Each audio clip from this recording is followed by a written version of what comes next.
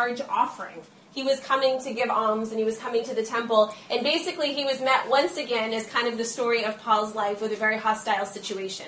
And we find him actually being drugged from the temple, and it actually plainly says that he was being drugged, and immediately, this is in verse, let me back up, verse 30 of 21, it says, and immediately the doors of the temple were shut. And this is really speaking of the Jewish people rejecting the gospel of Jesus Christ. Which we find happened over and over and over again. So then when we move on to chapter 22, he's now giving an account of his conversion. He's been brought before the authorities, and it's actually a wonderful thing. If we had more time today, this just really kind of gives you the recap of the story that all of you know, as far as when he was on the road to Damascus, and as far as being struck blind, and his encounter and his revelation of Jesus, all of those things. So he actually gives an account of his salvation experience there. And basically, if you skip down to Acts 23:11, I love it, he's basically this whole time giving an account. And then it goes on in verse 11 of 23 and says, But the following night the Lord stood by him and said, Be of good cheer, Paul, for as you have testified for me in Jerusalem, so you must also bear witness at Rome.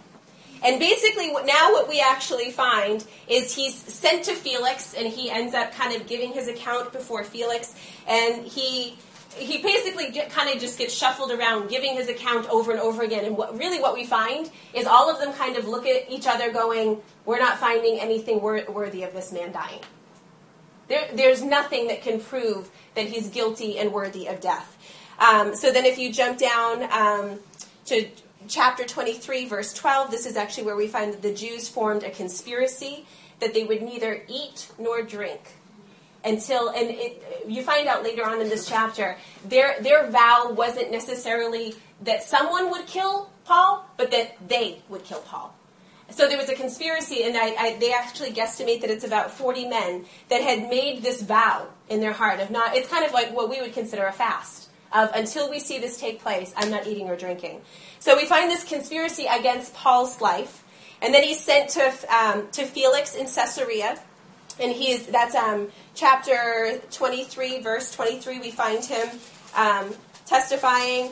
He's accused. It goes on. Then he's brought before, in verse 25, he's brought before Caesar, brought before Agrippa, and then again we find Paul testifying of his life, giving an account of his salvation. And again, over and over and over again, nobody can find fault. King Agrippa actually says in 26 verse 8, this is what he said, you almost persuade me to become a Christian. That's actually what he says. He's basically trying this man because over and over they're wanting to charge him so that he's put to death. And instead, King Agrippa is saying, I can't put him to death. I almost want to become a Christian hearing this man's testimony. I mean, it's really extraordinary. So then from here in verse 27, you actually find that he's sent to Rome, this was the word of the Lord. Remind you that when the Lord stood before him that night, he said, you'll go to Rome and you'll give testimony of me there. So we actually find in verse 27 that he is sent to Rome. They are shipwrecked on the way there in Malta. How many of you guys know this story of they kindle a fire, a snake comes out of the fire, the snake bites Paul. At that time, basically, they're like, oh, he must be a murderer, because now, even after shipwreck, the snake is out to kill him, he's going to die. Well, then, not only does he not die, but he goes on to heal people. Like, he goes on with a healing anointing. And mind you, all of this time, he's a prisoner. He's someone that has guards surrounding him. He is considered a prisoner being watched. He's imprisoned. That's really what he is, and he's on his journey to Rome. So after they leave Malta, they actually arrive in Rome, and he arrives as a prisoner in Rome. And we actually find that he remains in Rome for 2 years. It says that a house that he rented, it was guarded by a guard. He was a prisoner. He was banished to Rome, and pretty much that's where he stayed. And the extraordinary thing is it actually talks about that whoever would come to his home, he would give testimony of Jesus Christ, and he's found preaching the gospel. One of the most extraordinary things that I find, this has been a journey through the book of Acts. Like anybody that's been here consistently knows it verse by verse, chapter by chapter, the accounts, the hardship, the difficulty, all of those things. But what's extraordinary to me is at the end of Paul's life, when you really weigh what this man went through, what he walked through, I'll actually just read to you guys this last statement that he's making. Because once again, we actually find that he's giving testimony of Jesus Christ. And in verse 24 it says, "And some were persuaded by the things which were spoken, and some disbelieved. So when they did not agree amongst them, they departed after Paul had said one word. The Holy Spirit spoke rightly through Isaiah the prophet to our fathers." This is verse 26. "Go to the people and say, hearing you will hear, but not understand, and seeing you will see and not perceive. For the hearts of this people have grown dull. Their ears are hard of hearing, and their eyes they have closed, lest they see with their eyes and hear with their ears, lest they should understand with their hearts and turn, so that I should heal them. Therefore let it be known to you that the salvation of God has been sent to the Gentiles, and they will hear it." And when he had said these words, the Jews departed, and a great dispute amongst them. Then Paul dwelt 2 years in his own rented house, and received all who came to him, preaching the kingdom of God, and preaching the things which concern the Lord Jesus Christ with all confidence, no one forbidding him.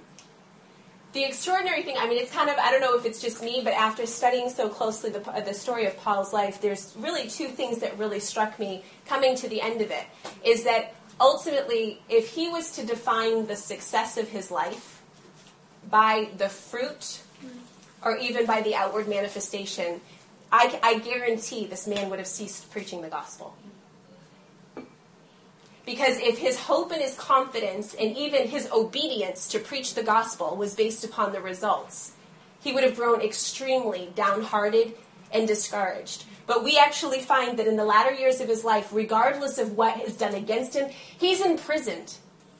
Most of us, let's just be honest, none of us are imprisoned physically, none of us are being held by the law, none of us are being punished for crimes that we've never committed, any of those things. But there's some of us that actually feel imprisoned in areas of our life. We feel pretty trapped, hemmed in, like we don't have choices, all of those kind of things, that there's areas where we think, I feel like I'm a prisoner. I feel like I can't get out of this situation, or I'm stuck in this work environment, or all of those things that hem us in, that make us feel like we're without choices, and the extraordinary thing is we find Paul, who's a literal prisoner, not figuratively, not emotionally, not mentally, I'm in an emotional prison, a mental prison.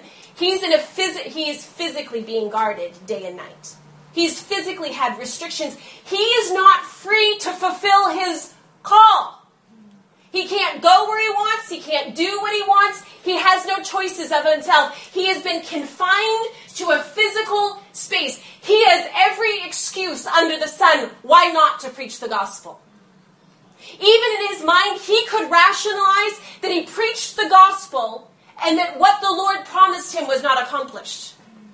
He could stand back and even judge the fruit or the effectiveness of the gospel based upon what his eyes witnessed and what he saw. But yet, Paul lived with a completely different reality. And this is what I believe. I believe, and I'm going to show you through Scripture as far as certain places where it testifies of Paul, I believe Paul defined his life by his obedience, not by the results. He defined his life by being obedient to the call of God, no matter what it looks like. See, if you're going to be governed by the results of things, it's going to dictate what you do. Because when you don't get the right results, you're going to stop doing it. Or if you do get the right results, and that could even be results like the praise of man, it's going to lead you further down. I'm going to be honest with you. If we live and govern our lives by anything other than radical obedience to the man Christ Jesus, we will live our lives in bondage. We'll live our lives in bondage to seeing results, to defining success, to getting someone else's approval. We'll live our life according to what we can accomplish and all of those things. But I bet you that Paul lived as the most satisfied, fulfilled man, but yet he was imprisoned. He was in physical confounds of a physical house, but yet he never ceased to preach the gospel of Jesus Christ. There are so many lesser situations that we face. So many lesser situations that cause us to doubt the gospel, doubt the power of the gospel, doubt our call, doubt the effectiveness, all of those things that we go through. But yet here you have Paul, who everything is stacked up against him, And it says that he preached the gospel of Jesus Christ to all with confidence. That wasn't a timid, it's a lowly, powerless, ineffective, I'm not sure about it. This is what I believe, but you may not. It was the confidence of the gospel of Jesus Christ. With conviction and with power. This is even when he saw people rise up against him because of it. He stood unwavering. And this is what I believe. I believe he had the understanding of his life would be weighed according to his obedience. And when you live with that conviction and with that clarity, there is no wavering in you emotionally. Your high calling is obedience to the divine will of God. And if you are living in obedience to the divine will of God, it does not matter what any outward circumstance looks like. If you are living with the peace and the contentment of being in obedience to the divine will of God, you could be in any kind of outward circumstance of difficulty, and it is not going to rob you of your peace. Amen. But the contrary is also true. That if we're not living from that place of obedience to the divine will of God, and that's what our highest aim and our highest pursuit, when we're living like a weed or a wheat in the wind, and we are being shifted to and fro by every circumstance, you will never be able to find peace until you come to that place of saying, it's only in obedience to Jesus Christ, no matter what that may look like. And this is actually what we find in Paul's life, is number one, that the success of his life was defined by obedience. I mean, if nothing else, I don't care if we're 25 or 2,500 people in a community. I honestly would prefer to be a community of 25 people that go after 100-fold obedience than a community of 2,000, 3,000 people, and that there is no understanding of what it is to live in abandonment to Jesus Christ. But the place of freedom and liberty that when we pursue wholehearted obedience. Number two, how many of you guys actually know there's a very familiar passage of Scripture I'm sure that you've all read. It's in Romans 1, and it's verse 1 through 5. And it's actually where Paul, he declares of himself, Paul, a bondservant of Jesus Christ. I mean, it wasn't, Paul, preacher of the gospel. Paul, the apostle. I mean, all the titles he could have claimed for himself. Of who he was, of what his declaration is, a bondservant of Jesus Christ. That's actually what he made boast in. But it speaks of this place of obedience.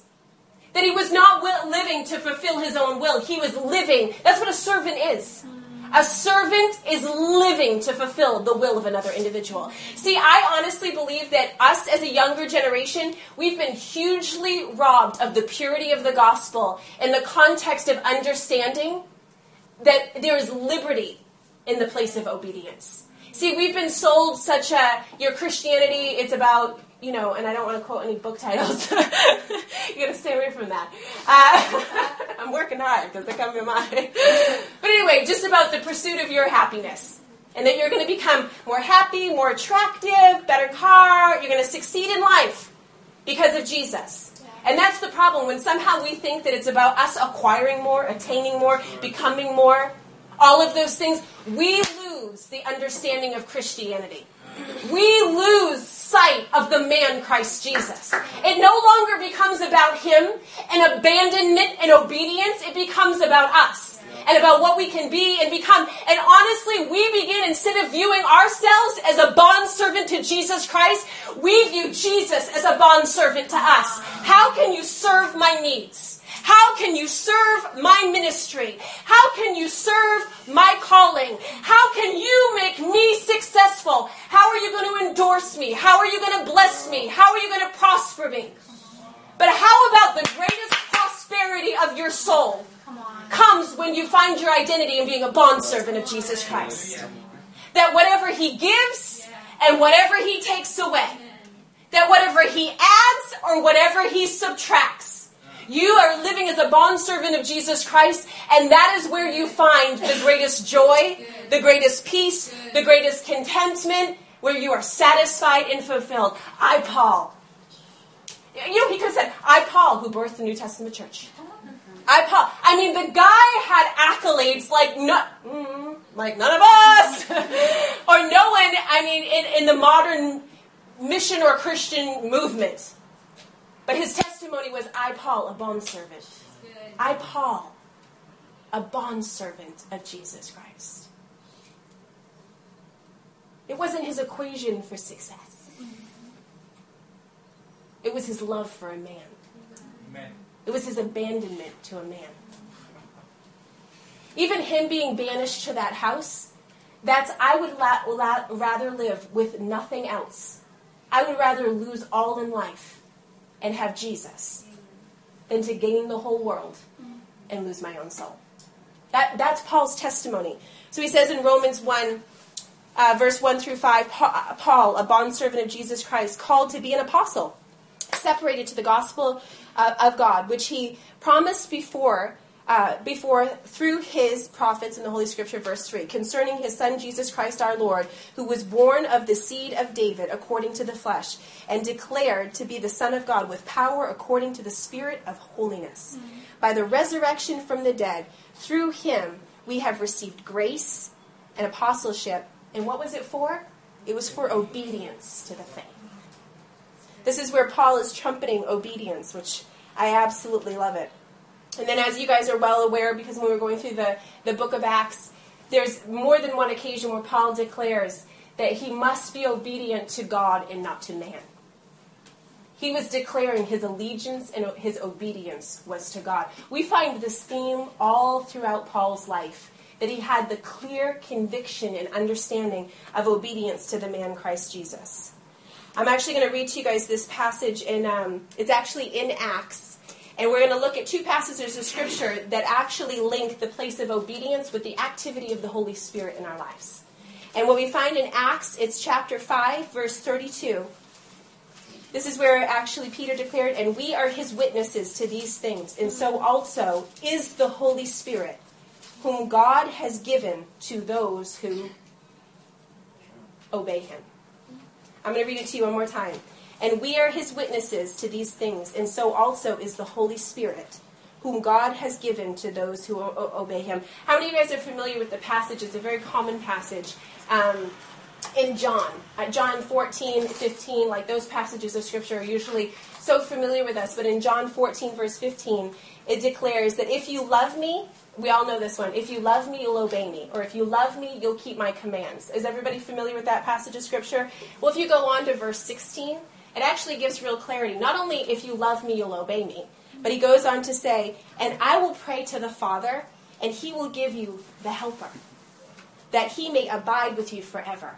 It's actually in correspondence with, if you love me and you obey me, I will give the Holy Spirit to you. You will have the Holy Spirit. And we have to understand, let's be very clear here, it's not a matter of earning the Holy Spirit. It's not about performance. It's none of those things. But you know what it is? It's a matter of yieldedness. It's to the degree that we desire and yield to the Holy Spirit. He'll come where he's welcome. Amen. But at the end of the day, if the Holy Spirit is speaking to us, convicting our hearts, and we're living in a constant place of wrestling and denying and grieving the Holy Spirit, we have to understand it's not on his part that he's rejecting us. It's on our part that we're rejecting him. We're saying, I don't want your authority. I don't want your governing. I don't want you invading my space. That's ultimately what it comes down to. And if we look at the book of Acts, actually what we find all throughout the whole book of Acts, the supernatural power that was upon the church, signs, wonders, miracles. We see the handkerchief healing people. We see the shadow healing people. We see 3,000 added in a day, 5,000 added in a day, over and over and over again. What you find is this understanding of them saying, the Holy Spirit spoke. The Holy Spirit said. I mean, they're getting direction from the Holy Spirit to go to this city, to perform this, to do this. They were living as people that were possessed by the Holy Spirit. It was no longer, I'm building something and I will ask for the Holy Spirit's help when I feel like I need it. Or when I'm in a crisis, or when it gets really hard and difficult and I need him to bail me out. It was a life that was possessed by the Holy Spirit. And that's what we find in the book of Acts. It's the ministry of the Holy Spirit. If you look at the book of Acts, yes, it's the birthing of the New Testament church. Yes, it's even the model for what the church should be. But it's a continual storyline and testimony of the ministry of the Holy Spirit, of what the Holy Spirit does, of how the Holy Spirit moves. And oftentimes we sit back and we say, I want more of the presence of the Holy Spirit in my life. I'm not seeing the dead raised. I'm not seeing, all of those things. We kind of want the fruit of the Holy Spirit. We want to be able to preach with power and anointing and authority. We want all of those things to ebb and flow out of our life. But we find over and over, just even in these two passages of Scripture, is that from the place of obedience, that if you love me, you'll obey me. And if you obey me, I will send the helper to you. You know what it's saying? If you obey me, it's saying you're making space for him. You're making room for him. It declares the posture of our life of even whether he's welcome or not. But when we're disobedient, it's actually speaking, it's independence. It's humanism. It's pride. I mean, let's all go back to the garden now. I mean, if we just want to talk about what is the place of obedience, we see the very, very first act of disobedience in this is the tree of life. This is the knowledge of good and evil. The very clear boundary of live in the tree of life, do not partake of the knowledge of good and evil. And they chose for themselves. It was, number one, an act of disobedience, but it's an act of pride, of somehow we know better, or somehow, we can live within our own boundaries and not, but it's this place of fundamental obedience. And this is what we find in Paul's life. That this is why this man's life was defined as successful, regardless of what happened, regardless of the fact that he was banished and imprisoned. And this is why he was able to relentlessly preach, because it was based upon obedience to Jesus Christ and nothing else. I'm actually going to move on really quickly so that I stayed on that point way longer than necessary. I'm going to read to you guys a couple of passages of Scripture just pertaining to obedience.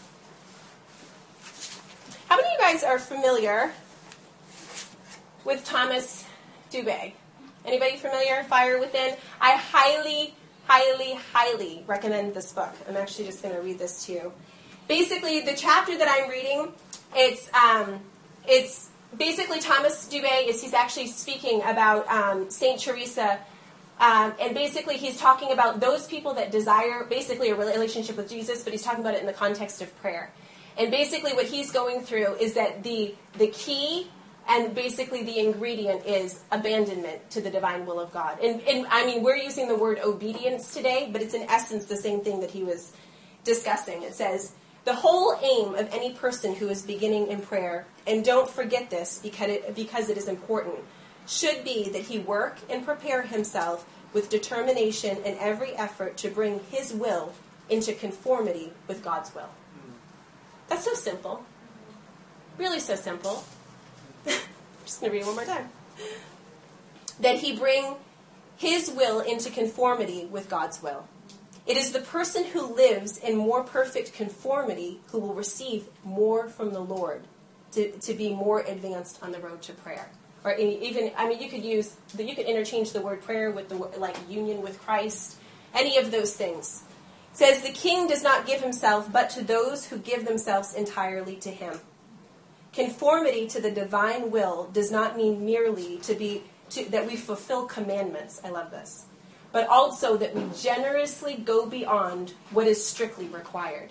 He's saying it's going beyond the actual requirement to a place, and he goes on actually to speak of the place of love. That because of the place of love, that it's not just, because we're going to look at a couple of passages of Scripture where, and even we just did, if you love me, you will obey my commands. He's even saying this isn't even about the law of the commands. This is about in love that you go beyond. That it's not necessarily what's even required, but it's passionate desire to please the object of our affection, who is Jesus. I'm going to just read to you guys a couple passages of Scripture pertaining to obedience. Since you have purified your souls, this is 1 Peter 1:22. Since you have purified your souls in obeying the truth through the Spirit in sincere love of the brethren, love one another fervently with a pure heart. Here we actually see that the purifying of our souls is connected with obeying truth. That we are progressively and more purified as we obey truth. Romans 6:16 through 17. Do you not know that to whom you present yourselves slaves to obey. You are that one slave whom you obey, whether to sin, leading to death, or of obedience, leading to righteousness. But God be thanked that though you were slaves of sin, yet you obeyed from the heart that form of doctrine to which you were delivered. 2 Thessalonians 3:14. And if anyone does not obey our word in this epistle, note that person, and do not keep company with him, and that he may be ashamed. Oh my, I don't know how we reconcile that in the New Testament church. And I'm actually just going to give you guys just two passages of Scripture that just highlight really the sons of disobedience contrasted with children of light. Ephesians 5, 1 through 8. Because this is a longer one, if anybody wants to turn there, since it is a longer passage of Scripture.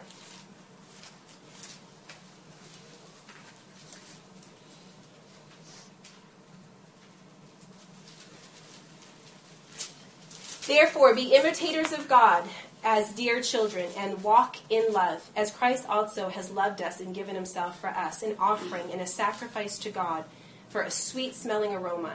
But fornication and all uncleanness or covetousness, let it not even be named among you, as it is fitting for the saints, neither filthiness, nor foolish talking, nor coarse jesting, which is not fitting, but rather giving of thanks. For this you know, that no fornicator, unclean person, nor covetous man who is an idolater has any inheritance in the kingdom of Christ and God. Let no one deceive you with empty words, for because of these things the wrath of God comes upon the sons of disobedience. Therefore, do not be partakers with them. Verse 8, for you were once darkness, but now you are light in the Lord. Walk as children of light. And then 1 John 1:5, it speaks of children of the light again. This is the message which you have heard from him and declare to you, that God is light and in him is no darkness at all. If we say that we have fellowship with him and we walk in darkness, we lie and we do not practice the truth. But if we walk in the light as he is in the light, we have fellowship with one another, and the blood of Jesus Christ, his son, cleanses us from all sin. I'm actually going to read to you guys. How many of you guys are familiar with Oswald Chambers? He actually wrote this, about this kind of understanding of being children of the light, and I think actually the passage that we just read. But it says, we do not grow into a spiritual relationship step by step. We either have a relationship or we do not have one. God does not continue to cleanse us more and more from sin, but if we walk in the light, we are cleansed from all sin. It is a matter of obedience. And once we obey, the relationship is instantly perfected. If we turn away from obedience for even 1 second, darkness and death are immediately at work within us again. All of God's revealed truths are sealed until they are open to us through obedience. You will never open them through philosophy or through thinking. But once you obey, a flash of light comes immediately.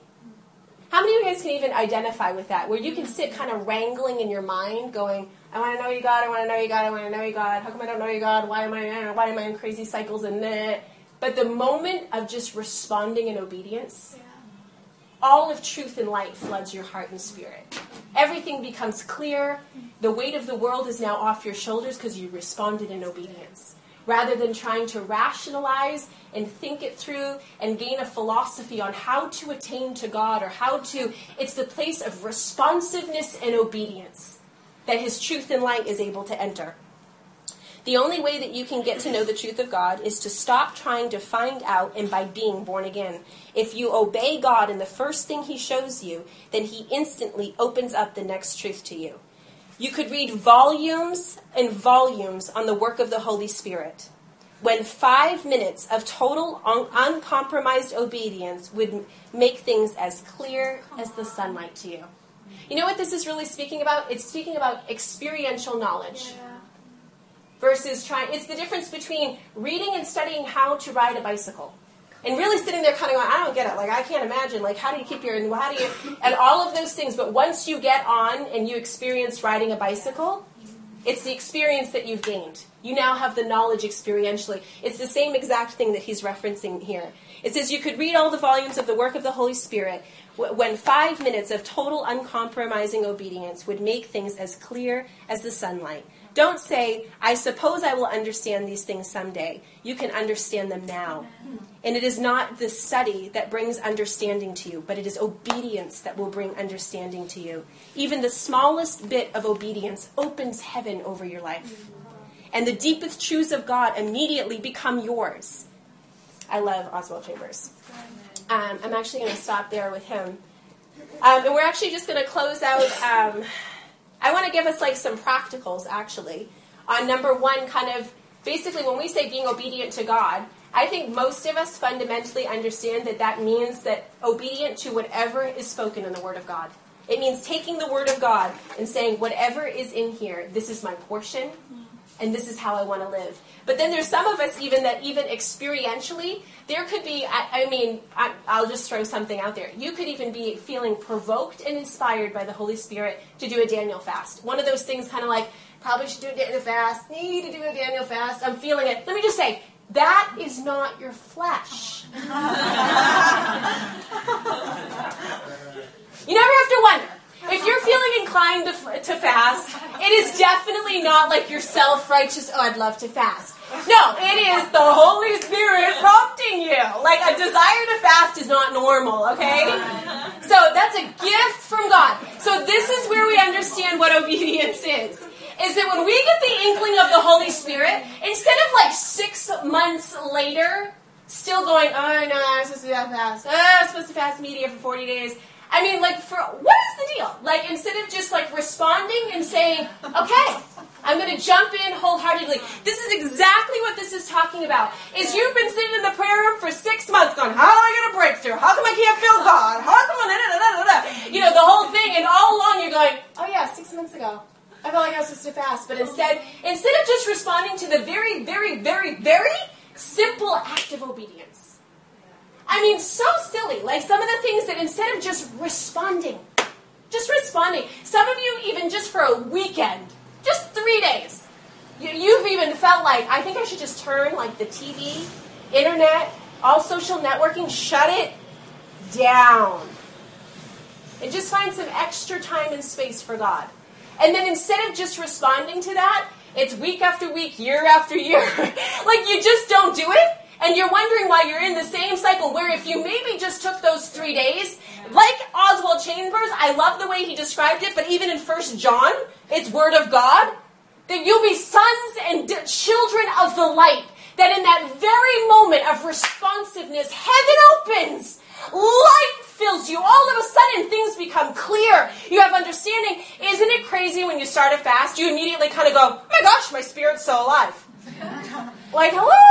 Like you could have had that 6 months ago.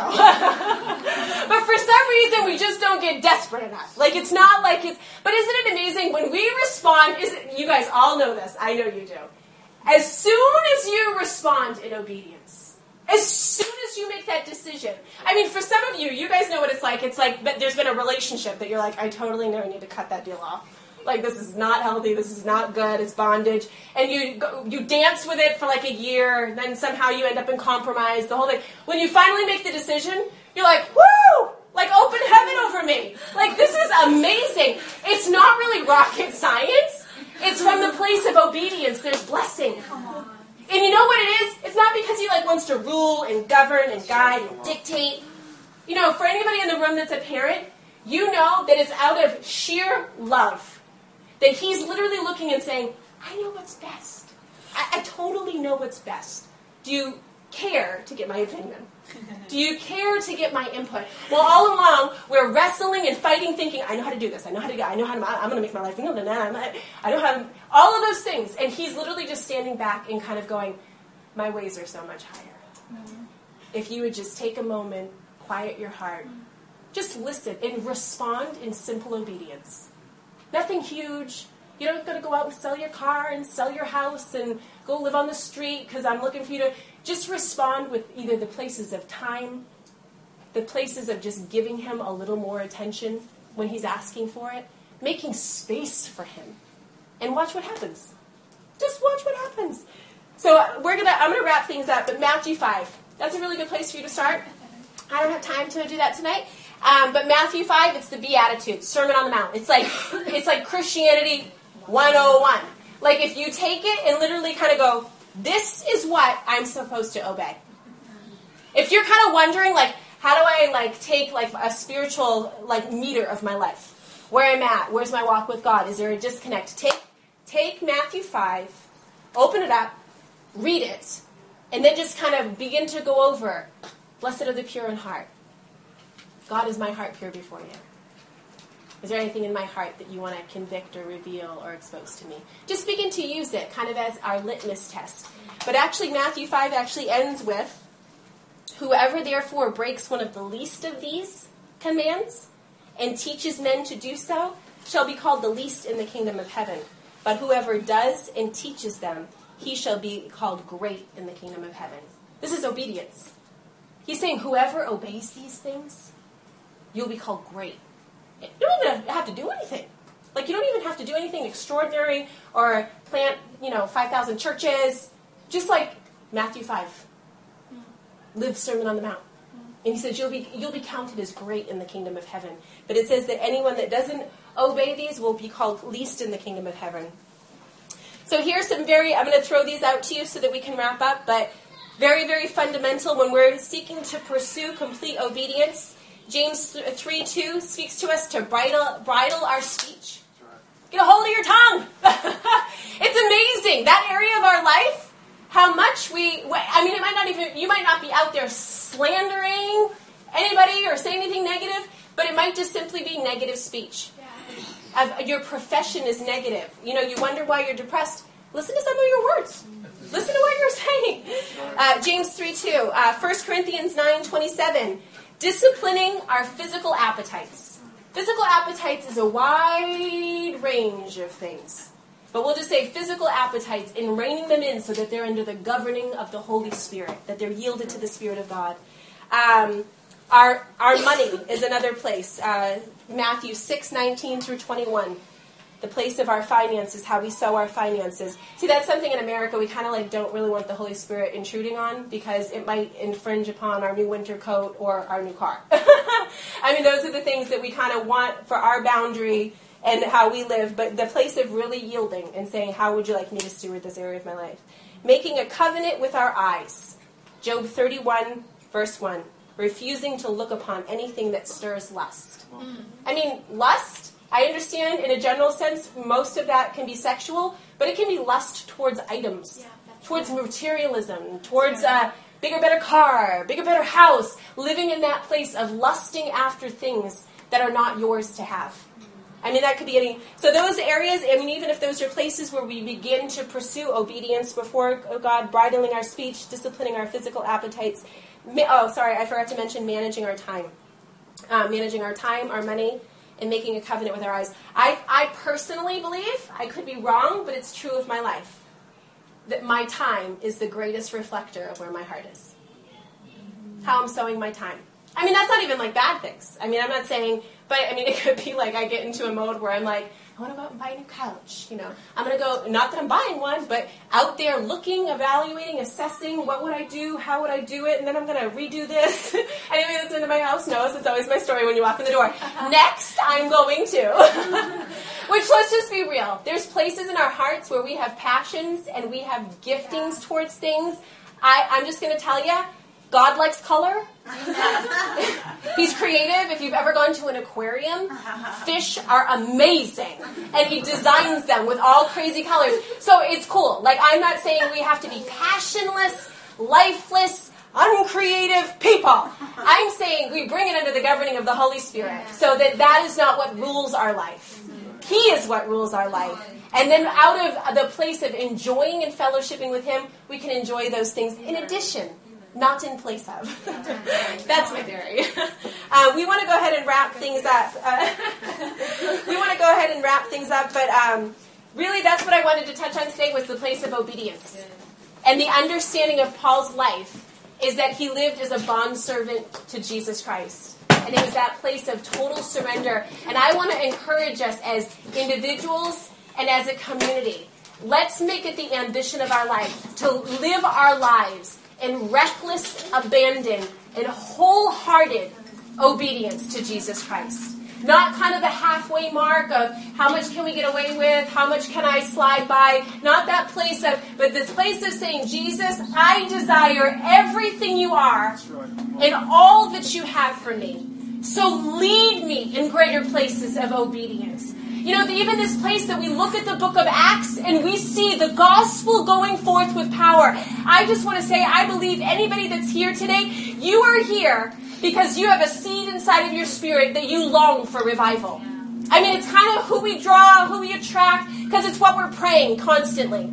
You have a yearning in your spirit for revival. But I just want to say this to you, as a young generation that longs to see the manifestation of the kingdom of God, the fullness of God in every area of society and culture, every nation, every tribe, and every tongue. Do you want to know where it begins? Where revival begins is with individuals saying, I'm going after wholehearted obedience. It's the place, the book of Acts, what it was is the Holy Spirit took possession of them. It's us no longer setting the parameters and the guidelines of how much time and attention, how much finance, how much passion God and the Holy Spirit's going to be given.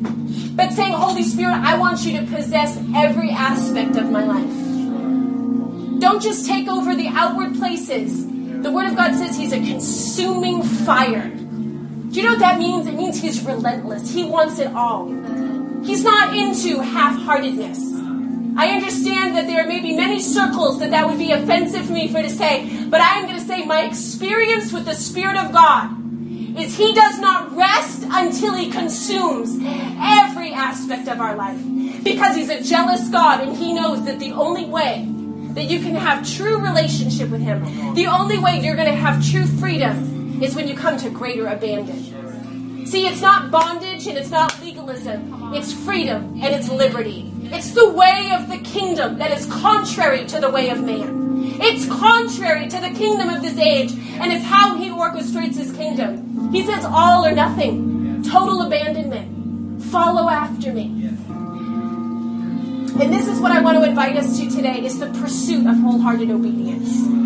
I understand there's many of us that might say, I definitely am not there, and that is not my story. But I want to invite us today, if you just simply say, I want to go after that. I'm going to tell you, you may fall time and time and time again. You may look back and say, wow, that definitely wasn't wholehearted. I'm going to say this.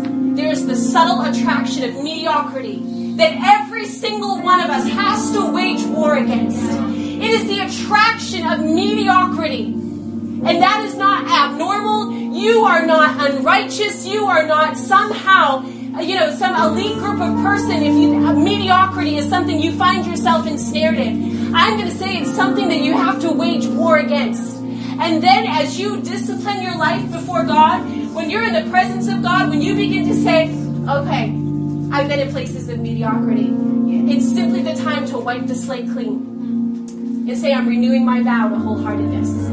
I'm going after it again. This is what I say, go after it over and over and over again. Because each time you rise, there's going to be a greater place of submission and abandon. Each time you get up to pursue, there's going to be a greater place of understanding.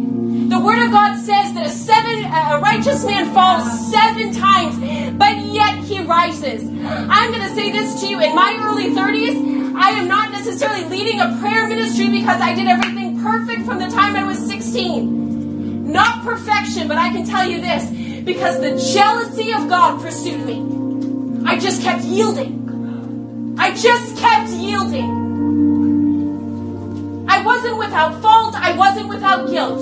I just kept saying, yes, I'm coming back again. Yes, I run to the cross rather than away from it. Make that the perpetual response of your life. Run to the cross rather than running away. When you are face to face with your failure, when you're face to face that you're half-hearted, you're lukewarm, run to the cross. That we want to offer everything. And until the Word of God says, until you come to the fullness of Christ, that is His commitment to you. Until you come to the full stature and maturity of the man Christ Jesus. That He doesn't give up on you. That He's ever after you. That He's patient with you. That He's a jealous God. So if you want to respond specifically to this word of wholehearted obedience, I just encourage you to come forward to the front so we can pray in agreement with you and minister to you today. Let the sweet sacrifice, let me dedicate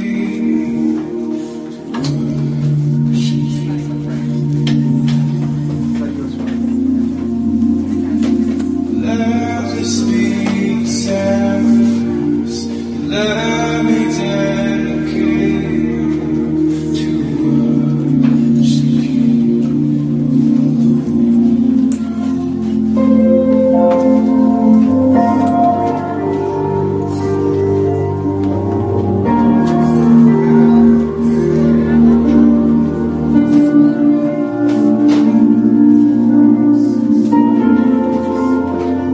If you want prayer, come on, you can make your way to the front here. We want to pray with you.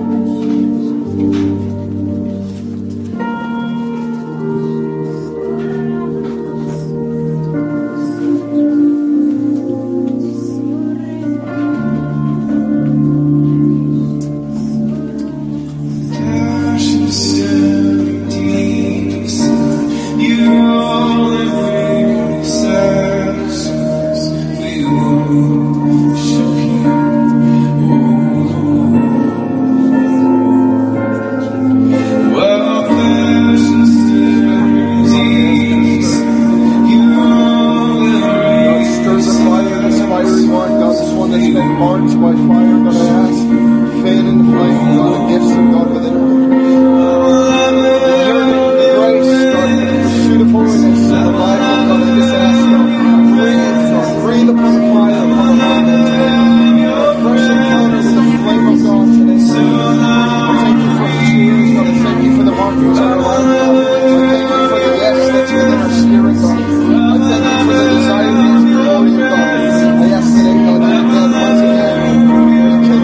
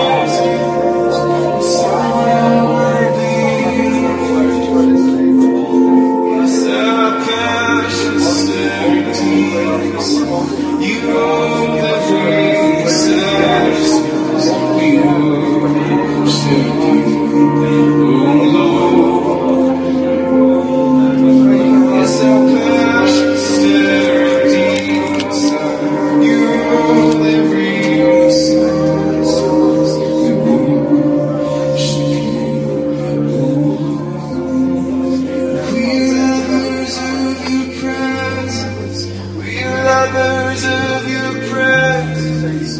We lovers of your presence. So let me. We lovers of your presence. We lovers of your presence. Lovers of your presence. So we